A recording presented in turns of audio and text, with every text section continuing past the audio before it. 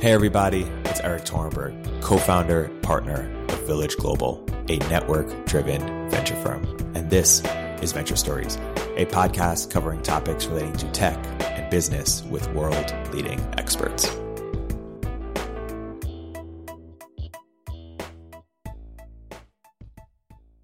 Hey everybody, welcome to another episode of Venture Stories by Village Global. I'm here today with two fan favorites back, popular demand, Parker Thompson, Ash Fontana.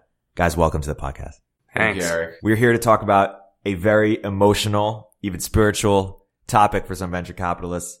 Portfolio construction, fund size. Doesn't get any more fun than this, guys. So there are a bunch of topics we want to get into. Concentrated versus diversified, fund size. We had a Twitter thread the other week about this, and anytime you have a Twitter thread about portfolio construction on Twitter, it gets a little heated.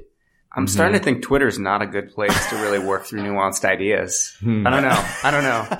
Yeah, maybe just in venture capital. I don't know. Twitter needs a whiteboard feature. Yeah, exactly.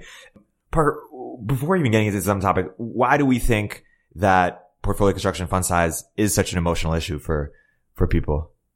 You know, why do they have such strong opinions about it? Yeah, it's hard to speak for other people. It's always a little bit dangerous. I think, people have their strategies. There's a, relatively long history in venture of everybody kind of doing the same thing, right? And not that there's anything wrong with that, right? And over the last maybe 10 years, there's been a lot more innovation, people trying different stuff. I think for some people, that's maybe they don't understand it. Like, why would anyone do that opposed to an intellectual understanding? I think for some people, they just know how hard it is to make money in the business. And so they're like, they look at their model and how hard it is to make money with their model. And they're like, this looks way harder.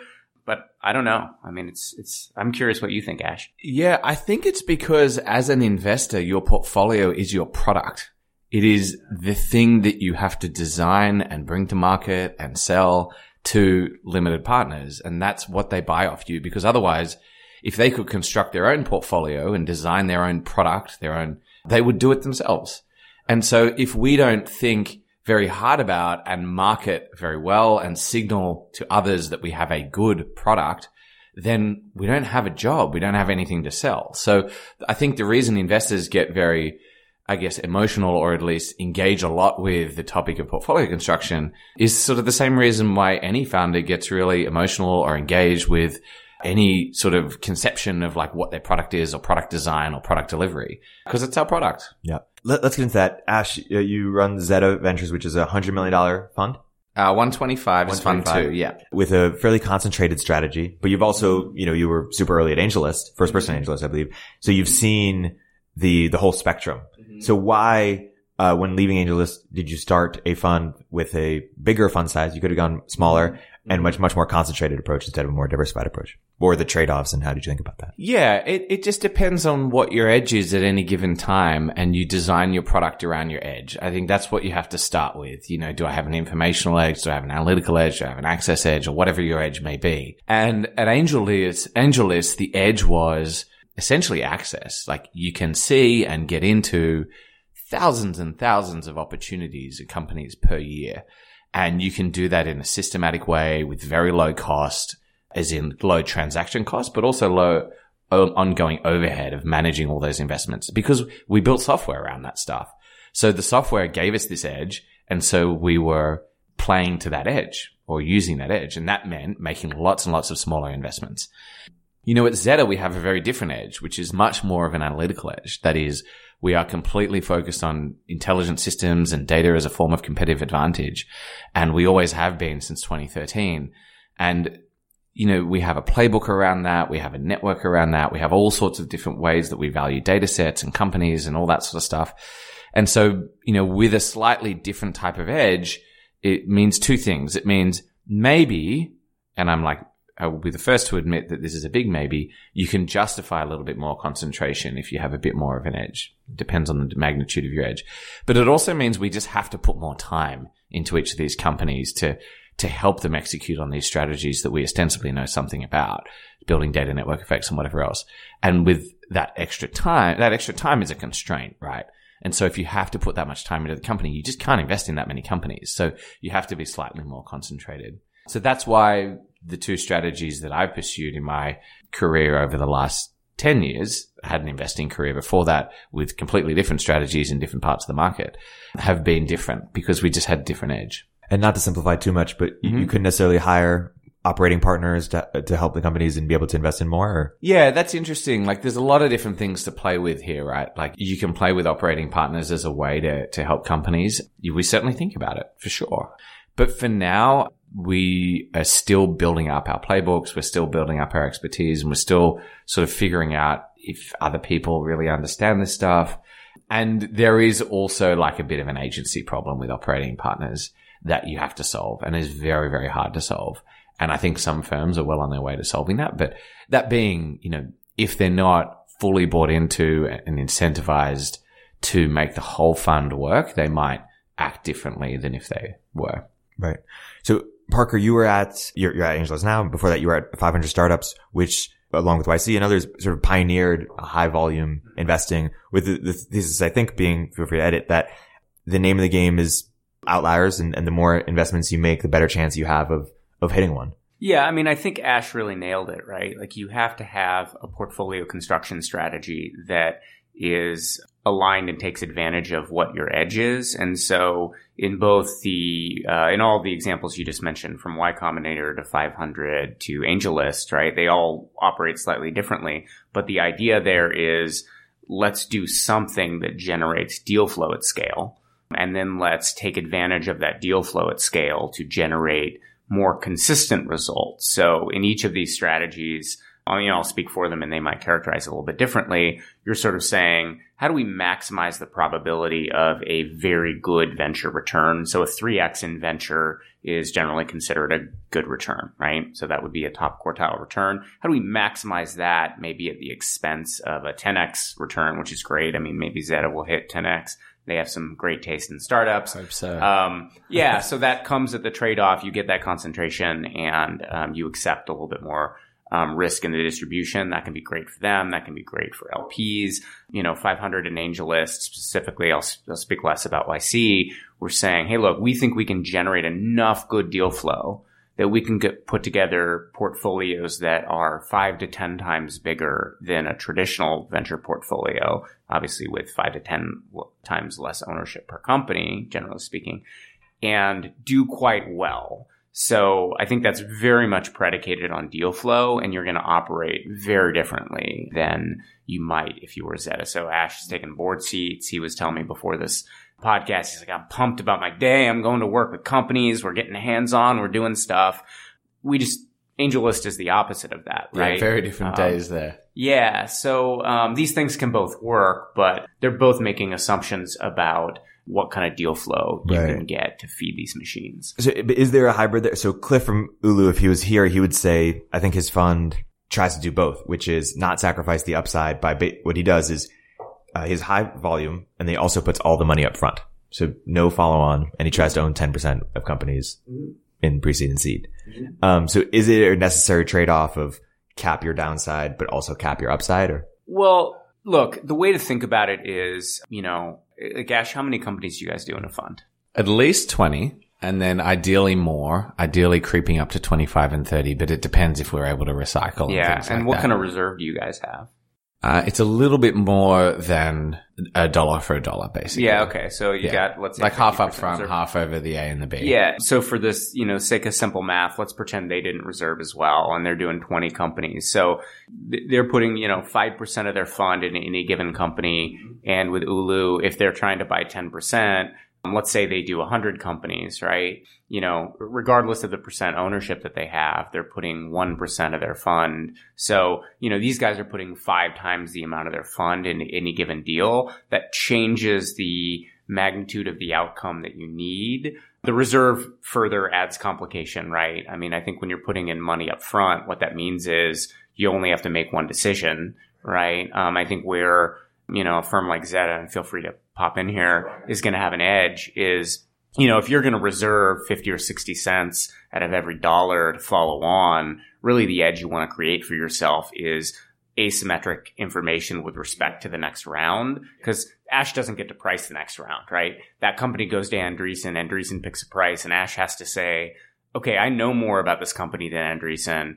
do I think this is a good bet in absolute terms? And do I think it's a good bet relative to the price that Andreessen has decided that it's worth, which are actually both interesting pieces of data, right? It's not just, hey, what's our best company? When you see a company get marked up that's underpriced, you want to lean in hard. So I think the high volume strategies necessarily lend themselves to markets where risk is coming out at a lower rate than prices are going up, where you as an individual are better at analyzing deals early, and where you don't want to spend as much time or you don't have as much value add after you make the investment. So AngelList is the extreme example of that. Literally, as a firm, we're not doing anything for these companies. These syndicate leads are. So, it's a long answer to your question, but it's complicated. Yeah. Exactly. And that's what I would say as well. It's a very nuanced and sort of spectral consideration in that there's so much that happens between rounds. There's so much that happens in the market that you can't control.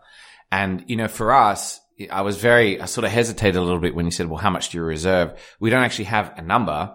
We do it bottom up for every single company based on the initial valuation, based on where we think their next round will be and whatever else. Like every investment we make, we do that. And it's just like every follow-on round, we have a completely new investment process.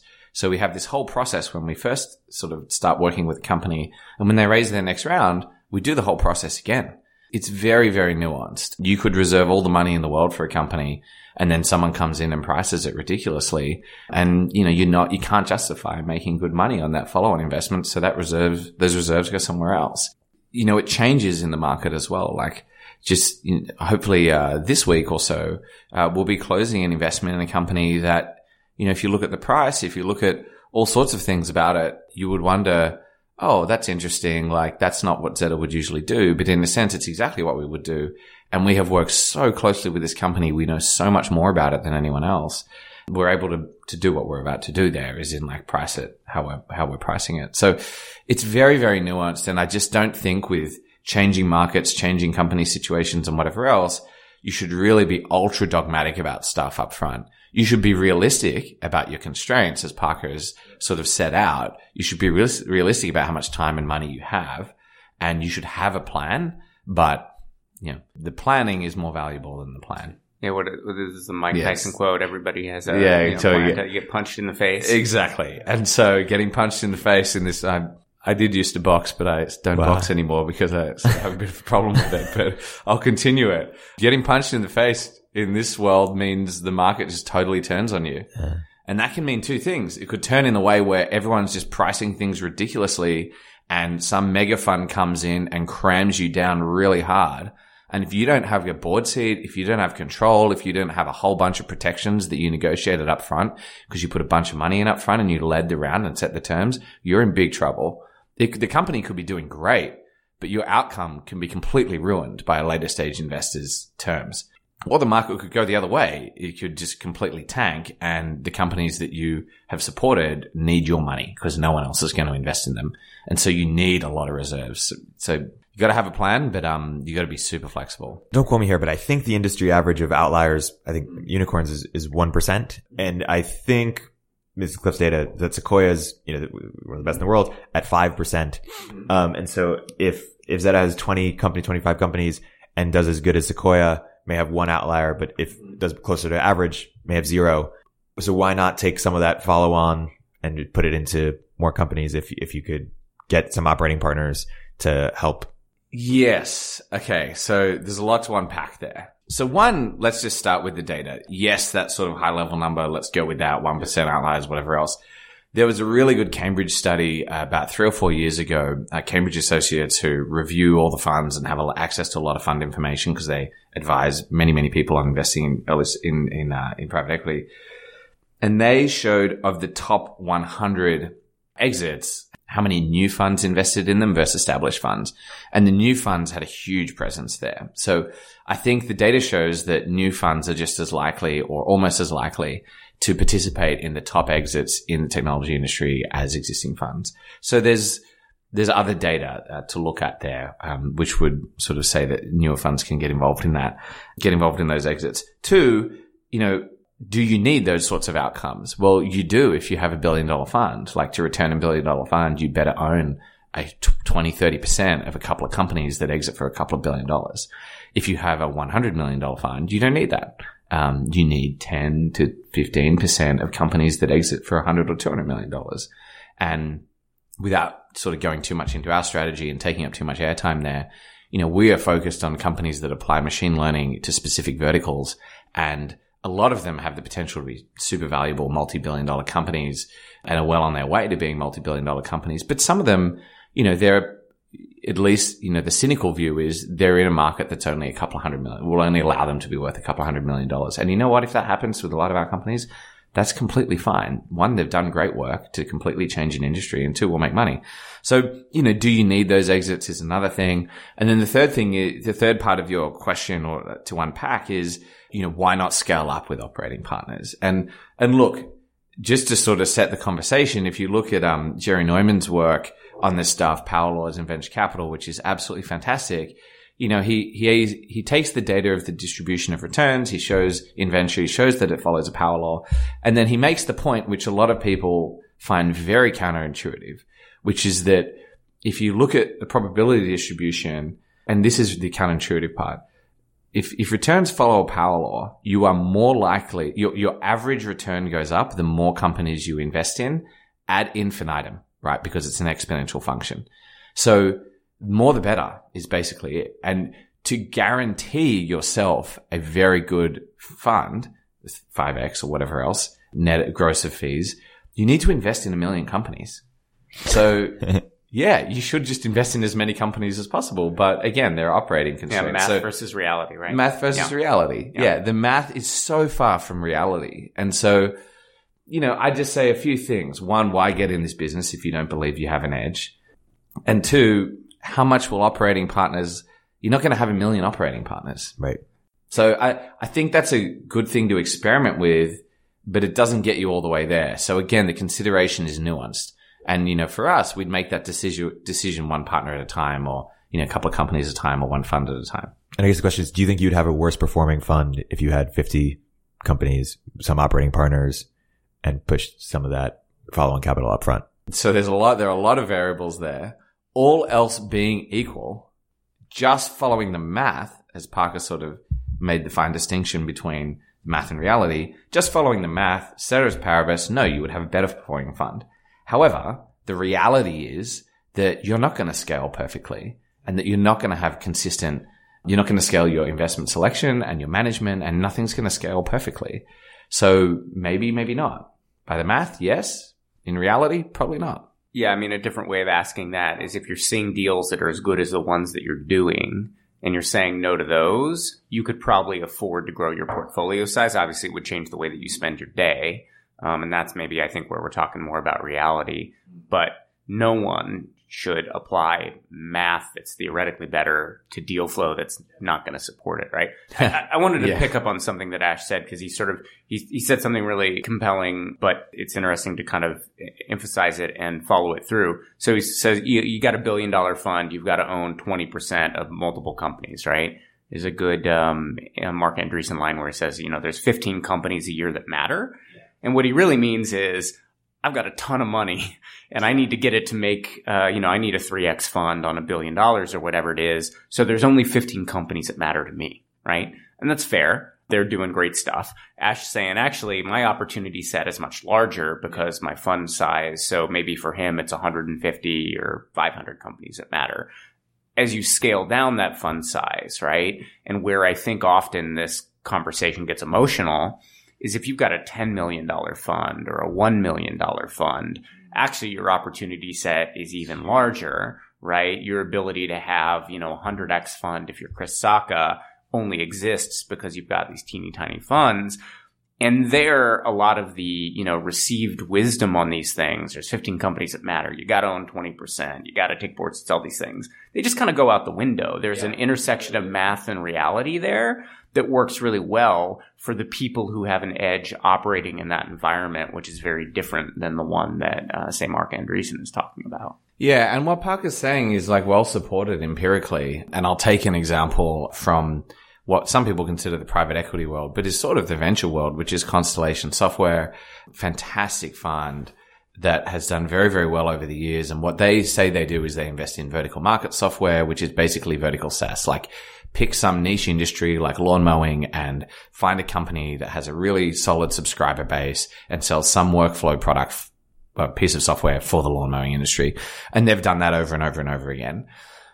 As they have grown and as their funds have got bigger, they have found, and Mark Leonard writes this in his letters has written this in his letters for the last couple of years, that their opportunity set is too small now. So, what Parker's saying is well supported if you look at some of those funds that got bigger and bigger.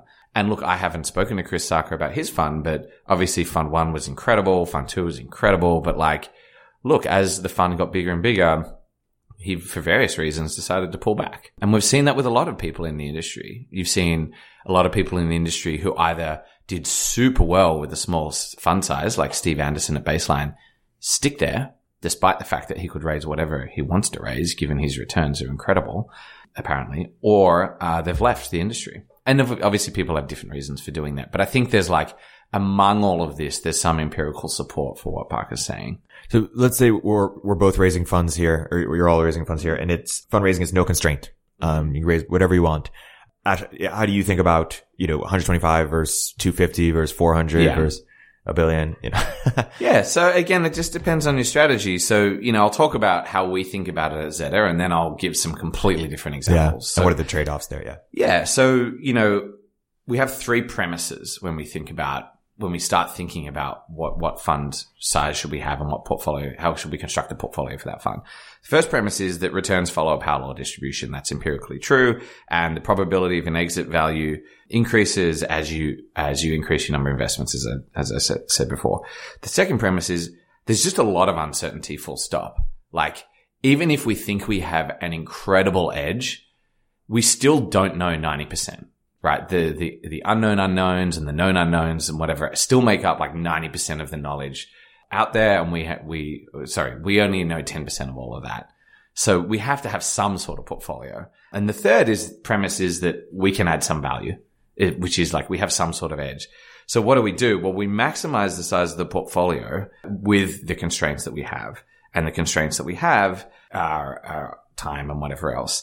The second thing we do is we keep the bet size constant.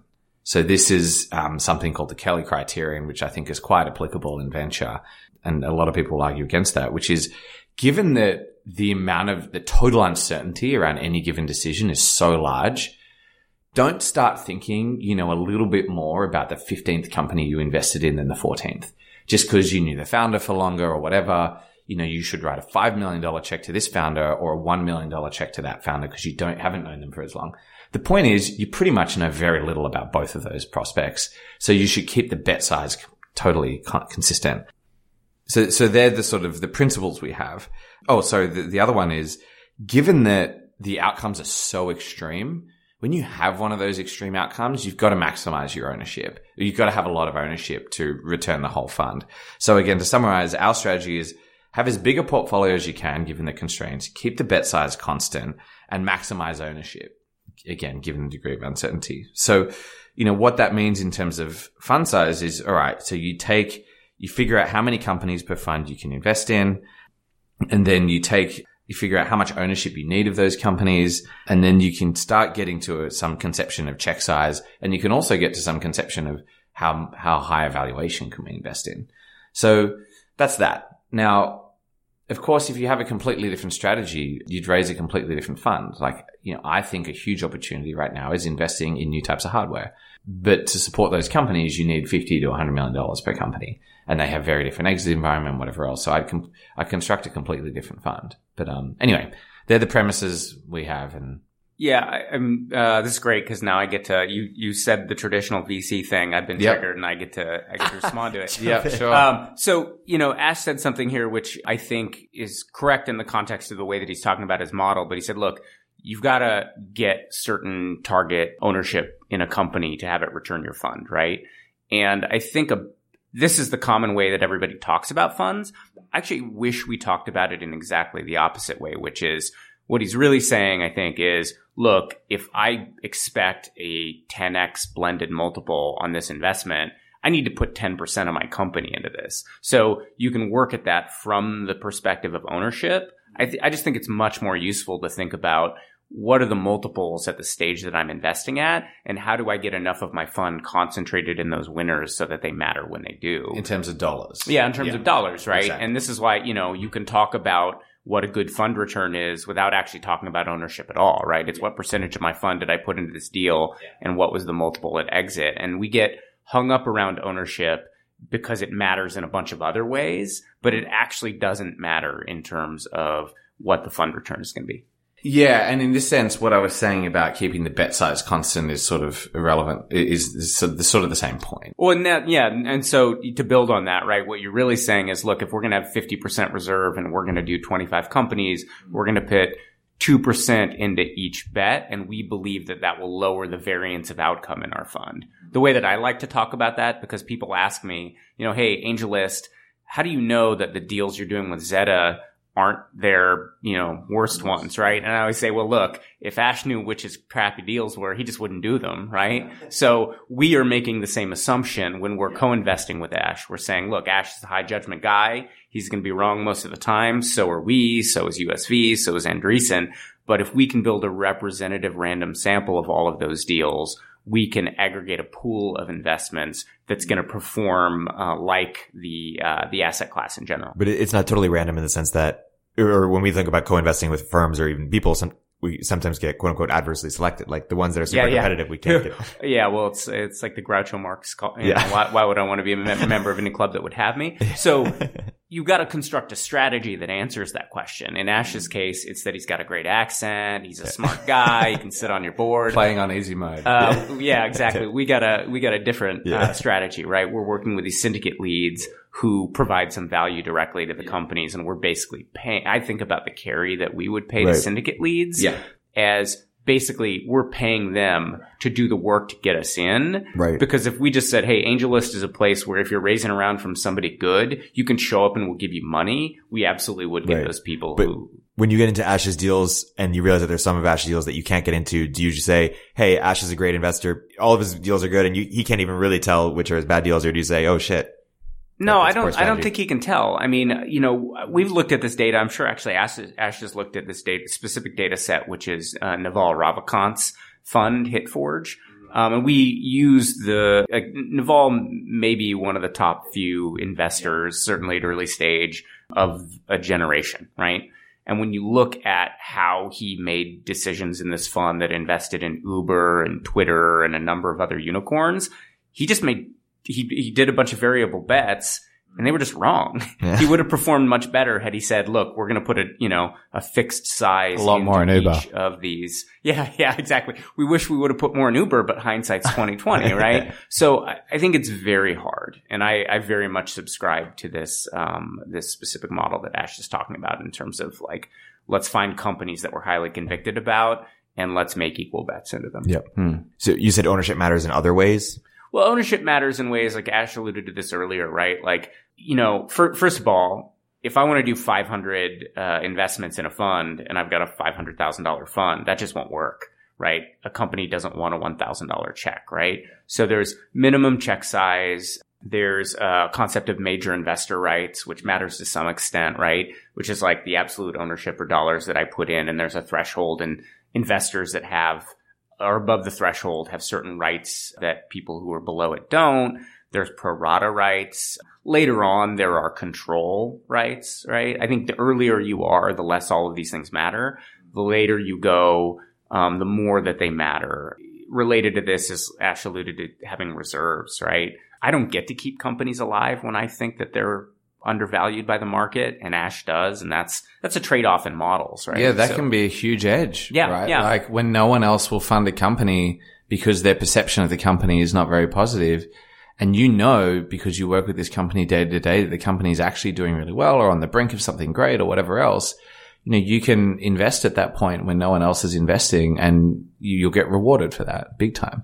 Yeah. So, I think earlier stage, like say these things matter a little bit less, within reason, right? You can write a 25K check or a 250K check. And actually sometimes that's easier because, Ash is saying he's going to be on the board of some company. They want his help. He's going to write $1 million check. I might not be able to put in $1 million because I'm not going to be able to do those things for the company. But they'll take my $25K check. So size can cut both ways in terms of check size. Yeah. And creating a portfolio that allows you to lead at least some of the time gives you the option to be a price maker rather than a price taker. And, a lot of the time being a price taker is fine because the market is pricing things reasonably. But where the market is pricing things unreasonably, you want to be a price maker. You definitely do not want to be a price taker. Otherwise, you just have to accept sitting it out for 2 or 3 years. And, the whole concept of like, don't just do something, stand there is very hard for a lot of people.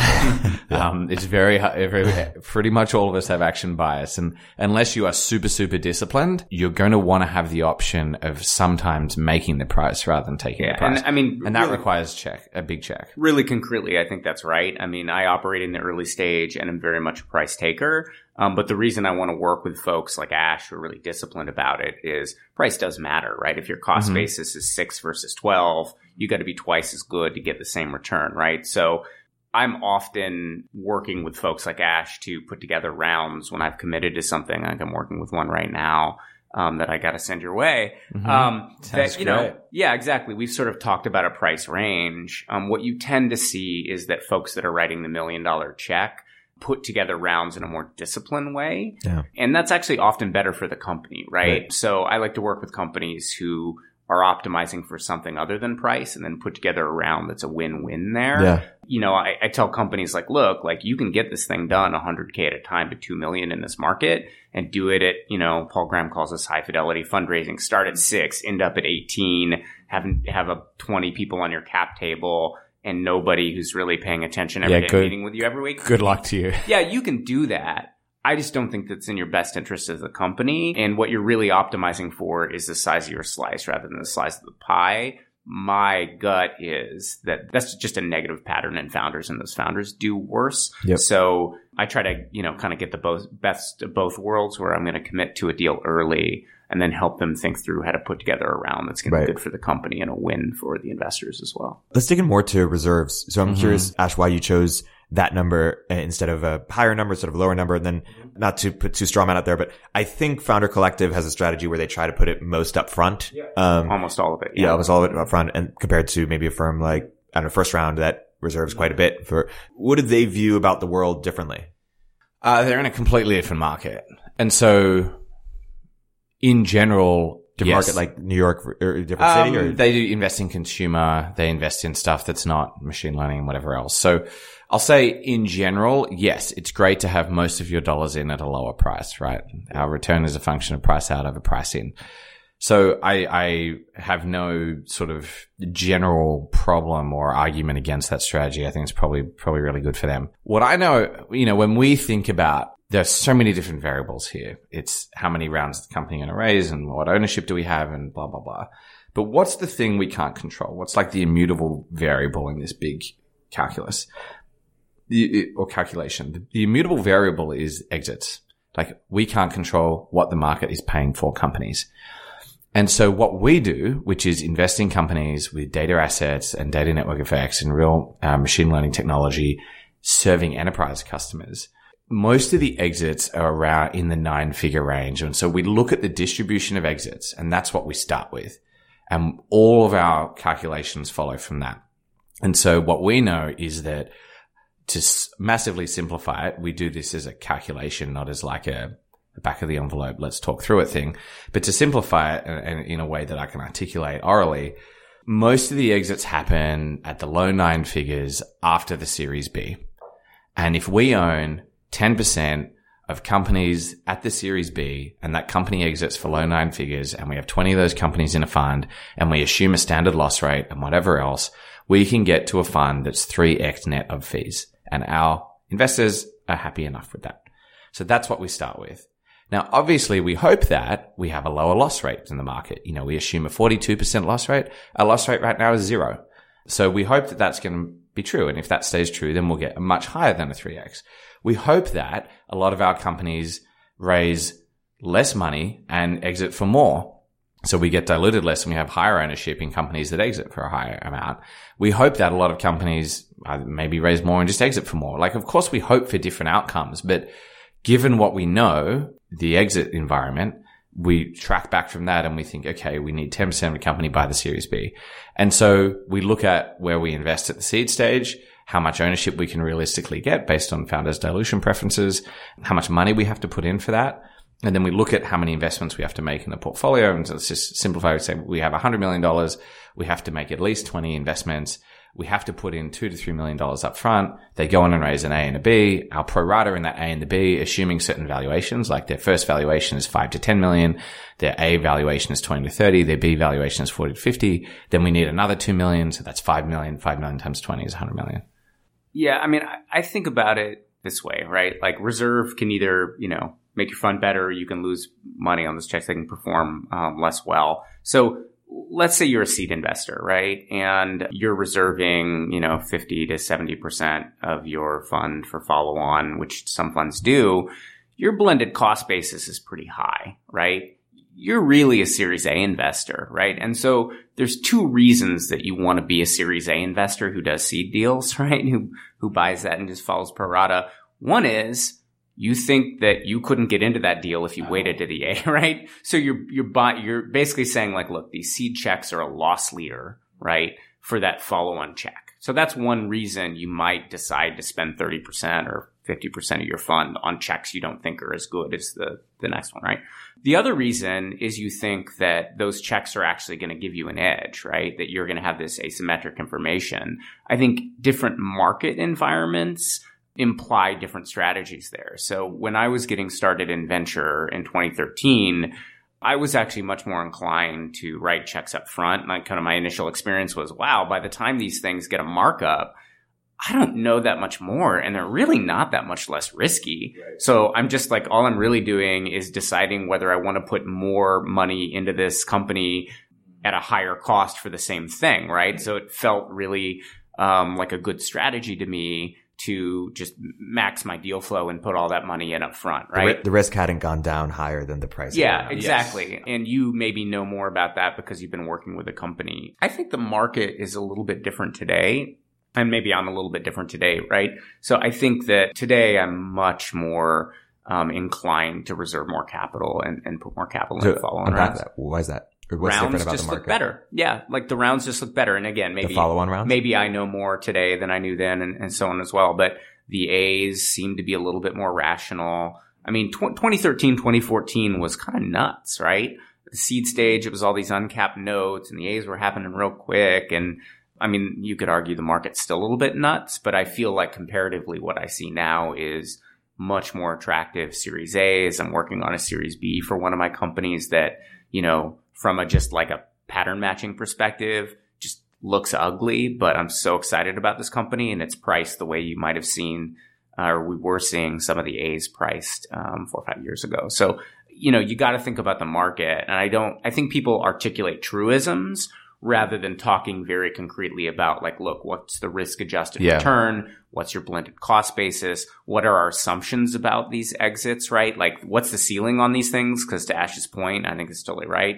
You got to work backwards from there to a set of math that's going to work and then adjust as you go to reality as you're making individual decisions because everything is a one-off. Yeah, and using this sort of math reality distinction that Parker, it is a dichotomy, that Parker brought up really early.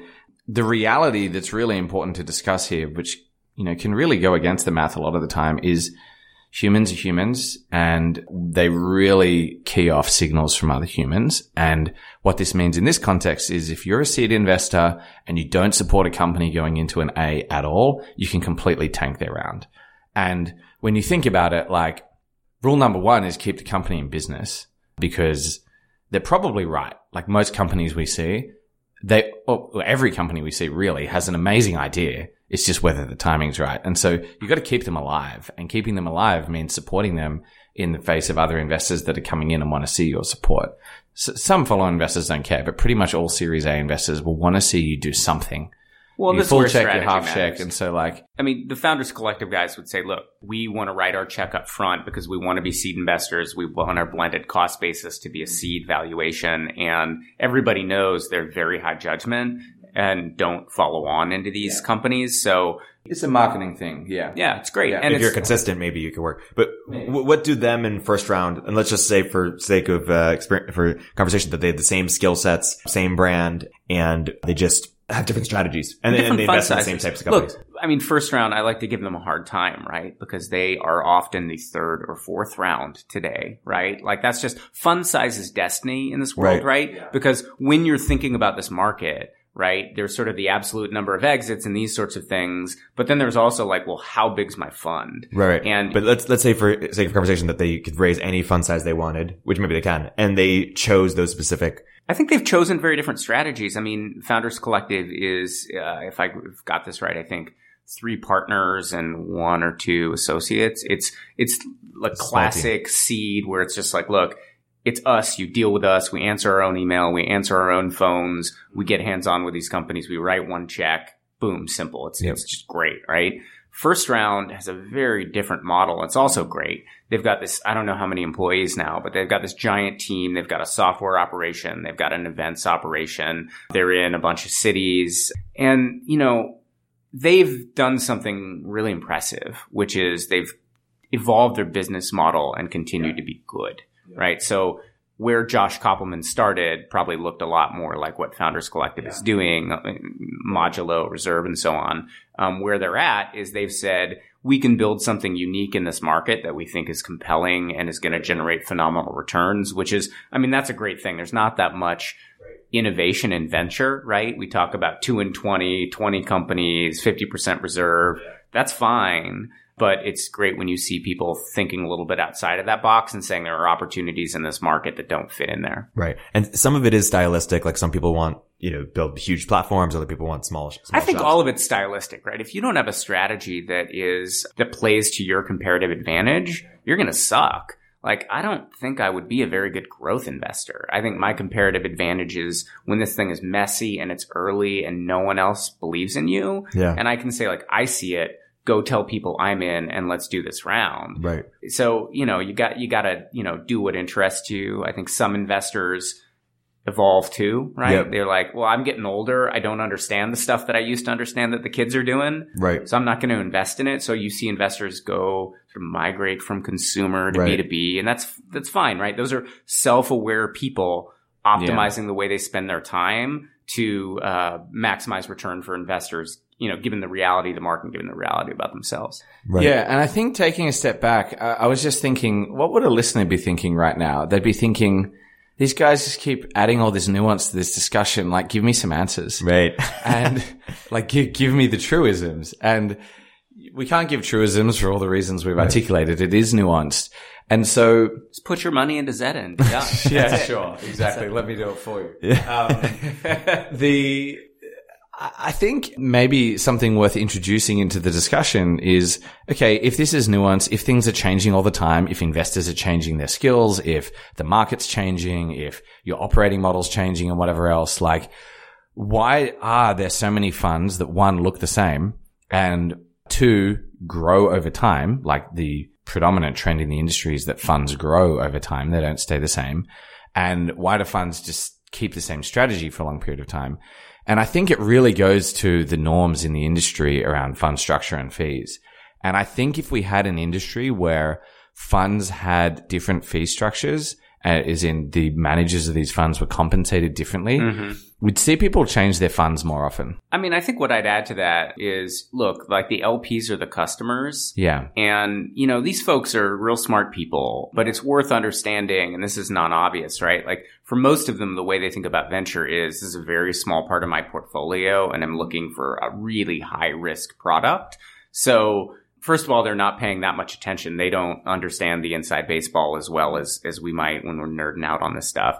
And, 2, they want a specific sort of return profile, right? So they don't like 2 and 20 that much. They understand the problem with it, many of them, right? It's like, oh, your AUM grows and you're going to get rich either way, right? This is true for big funds. It's not, unfortunately, true for, us at the low end of the market. But what they don't, I think, understand as well, and where, I spend a lot of time when I talk to LPs on this stuff, is how the market is changing in these nuanced ways, right? It's hard to push them outside this 2 and 20 model, because even though they hate it, at least we know that the funds that return good money do it, right? So it's actually, I think, hard to innovate because the customer, who really is the LP, when VCs tell you that startups are the customers, we can like you and whatever doesn't make us bad, but like the customer is the LP and there's pressure there to do it in this one way. Yeah. A couple of things I want to ask. So one is, I want to sort of challenge or add nuance to some of these truisms we've brought up a little bit. One is the idea that there's sort of no superior strategy out there. So the idea that, hey, if access here is your advantage, have a more diversified portfolio. Or hey, if you have some informational edge that helps you help companies in some special way, have a more concentrated portfolio. That's sort of one truism that I want. The other truism is, that some people have said about the 500 model for a long time, that if you cap your downside, but you also cap your upside. And is there that's a fact. Yeah, but can we have it all? Is there, if you push it all, if all the follow on up front, can you have high portfolio, high volume and high ownership in a way that doesn't cap your upside? You can buy more ownership up front, but you're making a bet, right? When you say, look, I'm going to put all my money on first check, you are asserting something is true about the market that may or may not be true, right? Yeah. This is a better way to deploy capital because prices are going to go up faster than risk comes out, right? So if that's true, then yeah, great. You're going to make a bunch of money. But, when you work through these models, the smart person gets to the point where they're like, okay, well, there are trade-offs and this is really hard and I have to make some bets. And if I'm wrong, I will lose money. And there's no like solve for that, You're assuming you know more now than later. And I think, a lot of these strategies, like in titrating capital over time, so holding reserves and investing over 3 rounds instead of all up front, strategies like spending a lot of time with founders, strategies like growing your fund size very, very, very slowly, or, constantly reconsidering fund size and whatever else. I at least pursue them because I think they have more intellectual and behavioral integrity. Like, I can think that I'm the best investor in the world. I can look at my partner, Mark, who really does have a 30-year track record, which would suggest he's an incredible investor.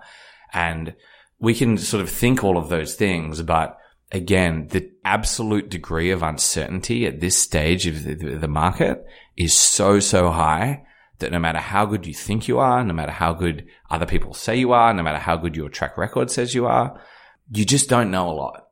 And not only do you not know a lot in like an epistemic sense about like what your ability to make a prediction about a specific outcome for a specific company, you don't know a lot about how you feel and how you behave at any given time. You can be the most self-aware person in the world. You can be a really experienced investor. You can be feeling on the top of your game, having super high energy, but like your brain just like malfunctions all the time.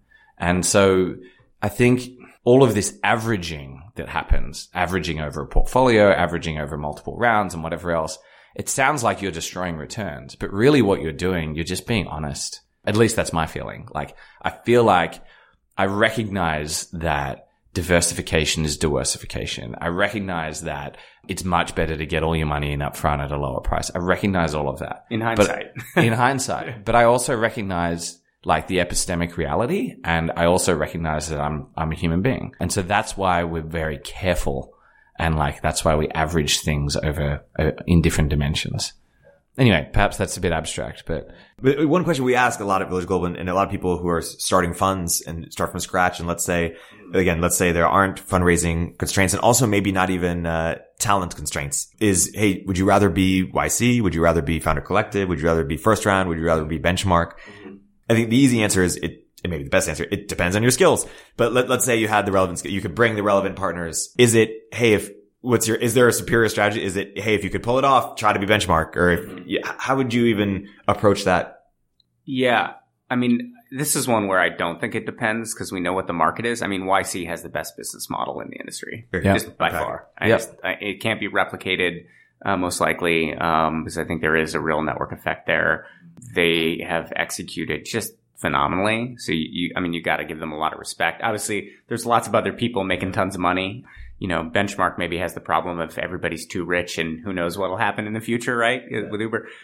I think you can look around and you can have a ton of respect for a lot of people, who have just found their way and they're doing it. But just YC from an institutional perspective has a phenomenal because model. of continuity, or like, where are they making moves? Well, continuity is just it's a logical extension of the core model working. I mean, the core model is really what matters, right?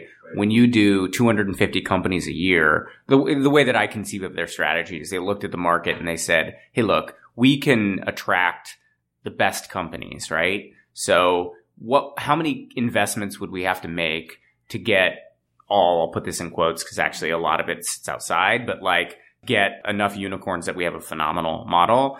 They upped it to 250. Presumably they think more than that is not necessary. Their failure rate is out of control, right? Their failure rate is huge, but they know that it doesn't matter. And they've kind of sucked the air out of the market, right? They've made it very hard to run a competitive sort of business. Their cost basis is amazing. And then when you have that machine working, they actually go to LPs and say, well, here's the math. Here's what happens if we have this continuity fund. We just make more money. And LPs say, that's great. Here's some money, right? So, I just like watching people execute well, in any business. I think they've executed quite well, very strategically. Yeah, I have to agree with you. And I just sort of would like to emphasize that a lot of it is marketing. As in they have marketed some things to founders that are very real. I'm not saying they're marketing hot air. They're very real, which is the value of the YC network and the value of the advice and the way that they create scarcity around demo day and whatever else. The way that they can connect a founder that has absolutely no network in the Valley to everyone in the Valley. They've marketed that so well that they're able to enjoy a price advantage, right, in the market. So it's just like Louis Vuitton markets so well that they can charge thousands of dollars for like a piece of leather that costs $5. YC has marketed so well, marketed again, very real things that they've put a lot of hard work into building and executed very well in building, that they are able to get very, very good terms. Very good terms, not just in terms of cost basis, like they come in at a really low price, but they get, I would say, at the extreme end of the market on pro rata rights and things like that. And then they have a fund to support that and whatever else. So, in the long run, is that going to turn out to be good for founders? Because a lot of these things are recent developments. We'll see if it's good for founders to have those pro rata rights around forever and all these different rights that have been put in place in the last couple of years. But it's definitely good for YC in the meantime, and they're getting them. So a lot of founders must think they're good. You mentioned can't be replicated. Let's have that conversation. Can YC be disrupted, or can there be more? And some approaches you could verticalize, is YC Craigslist and you have a bunch of the vertical accelerators, or do you think that the world is, there will be more companies doing accelerators in the future and thus there's room for more? Yeah, I mean, you see some of that. You see some vertical accelerators and they're saying to these companies, look, if you're in urban tech, you should go to this urban tech accelerator. And I think to some extent that's true. Question is, well, will those companies pick you over YC? I think verticalization and region-specific accelerators to a lesser extent, because YC is very much consciously gone global, have some advantages. I know Village is building out a network-based strategy to really provide value add. I've thought a bit about how you might try to compete with YC, and I think you need an asymmetric advantage, right? So, for example, you could say, look, we're going to compete with YC by being virtual and free, right? They give you 125, 150K, I forget what it is, and take, 7%. We're going to do something that we think is in the same ballpark and free, and then provide these services to gain information to invest at market terms. I don't think anybody's going to say, we're going to take YC's cookie cutter model and just do it better, the same. That's just not going to work, right? The analogy I sort of think through is like, all right, if YC is Oracle, right, what would be the MySQL, right? Like, how would we think through a model that's completely asymmetric? Yeah. I think the thing that YC has done that other accelerators sort of miss is they've just nailed the whole problem of like keeping you funded after YC. They're so good at that. And really that's the fertile variable at that point in time. Like if the company doesn't get any more funding after the accelerator, it's dead. It doesn't matter. Nothing matters. The whole thing was a fruitless exercise. And so they focused on being really, really good at that. They are really good at that. They have an amazing track record at that. And so any accelerator that comes in or any entity that comes in and wants to compete with YC, that's step one. Like make sure you nail that.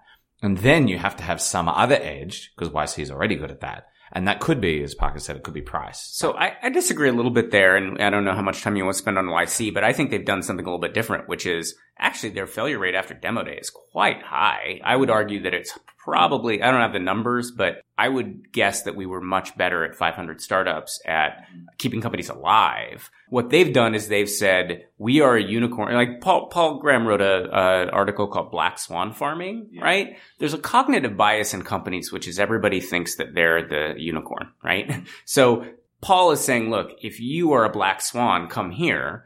But just definitionally, these things are so rare that almost certainly you aren't. That's not his problem, right? What they're very good at is getting the black swans in, and those succeed. And what they don't have to be good at, right? Is if you would have been a black swan with some other model, but you died because you founded your company and they accepted you and you went through YC for 3 months and you couldn't raise money and you died. No one says like, oh my God, they killed that black swan, right? You see Dropbox, you see Airbnb, you see the successes, and that's what you, with your cognitive bias as a founder who think you have 100% chance of being a black swan, see? Yeah. And when 500 Startups, by contrast, goes out and says, hey, we love, little ideas and ugly people and so on and so forth, the cognitive bias isn't to see yourself that way. But I think they've done a great job at marketing to the people that they want to, exactly. They create a positive selection bias there, which is really good. I'm very skeptical of their ability to select, but yeah, anyway. What they do though is on the fundraising side, I think to Ash's point, is the valuations are significantly higher. And that cuts both ways. Actually, I think that kills a lot of companies. It kills I think a lot of YC companies get killed by YC demo day pricing. Yeah, I agree. But the black swans don't, right? And that's the thing. It's like, if you raised at an $18 million cap coming out of demo day and you raised $1.5 million from a bunch of schmucks who don't care if you get, because you didn't talk to Ash, or you said, hey Ash, I'm not going to give you the $8 million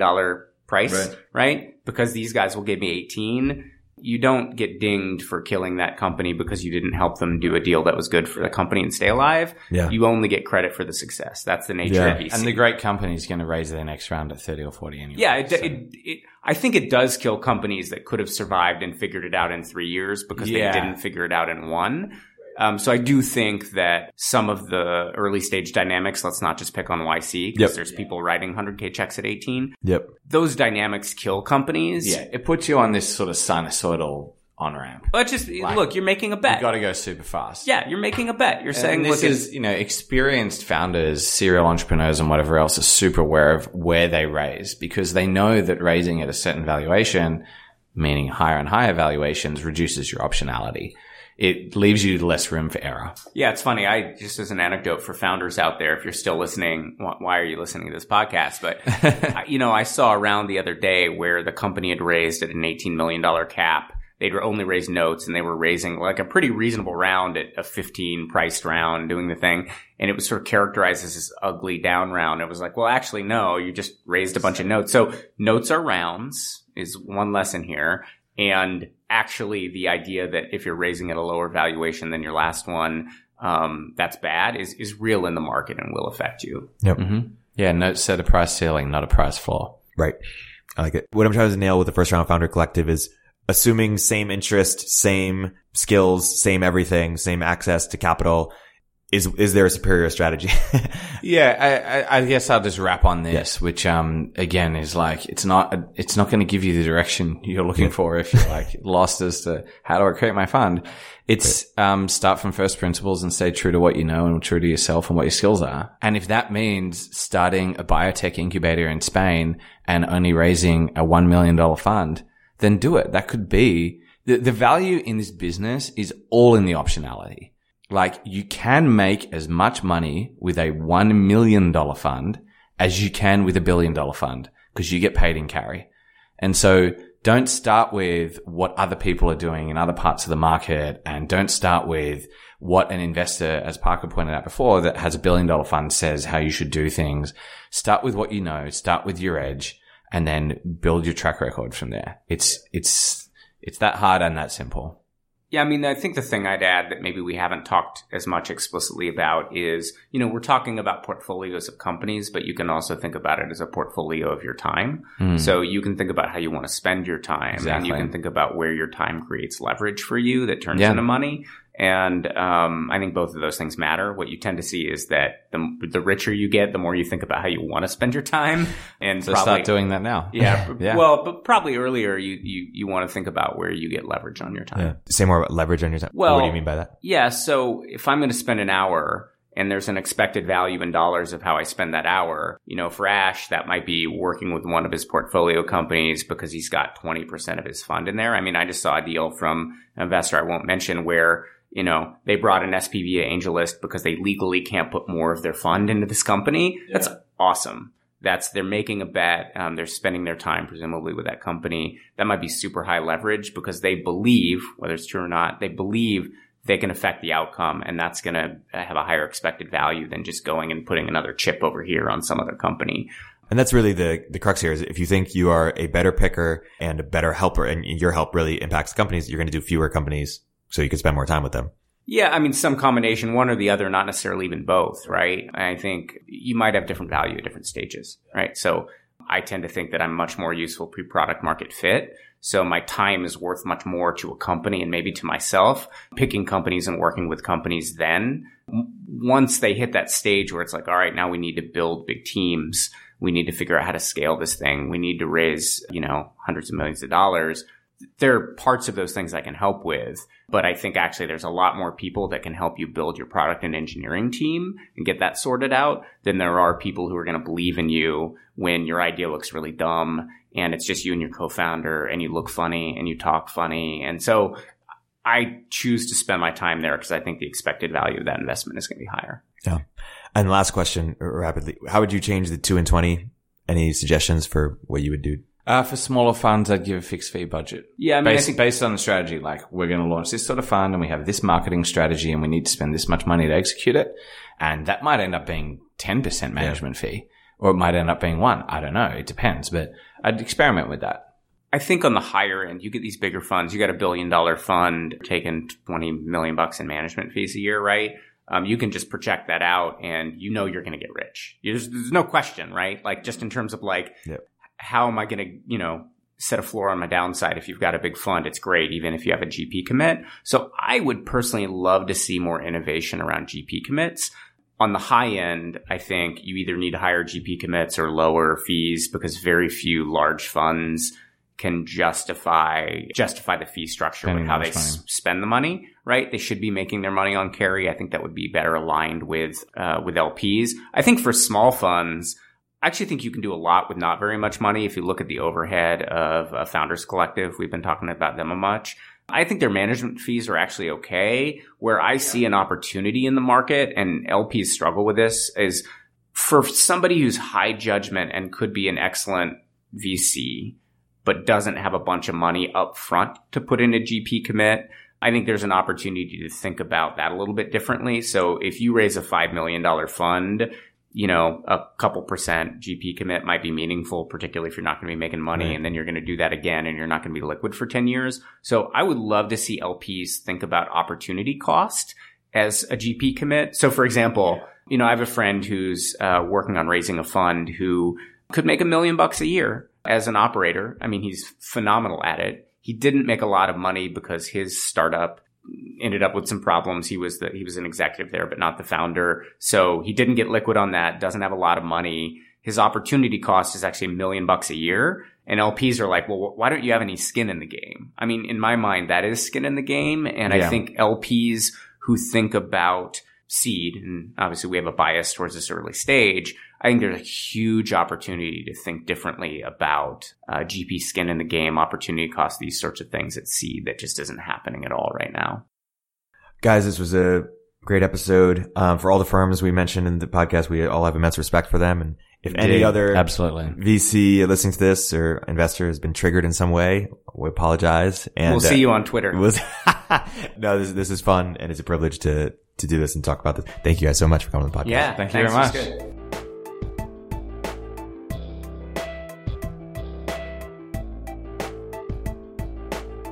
If you're an early stage entrepreneur, we'd love to hear from you. Please hit us up at villageglobal.vc/network catalyst.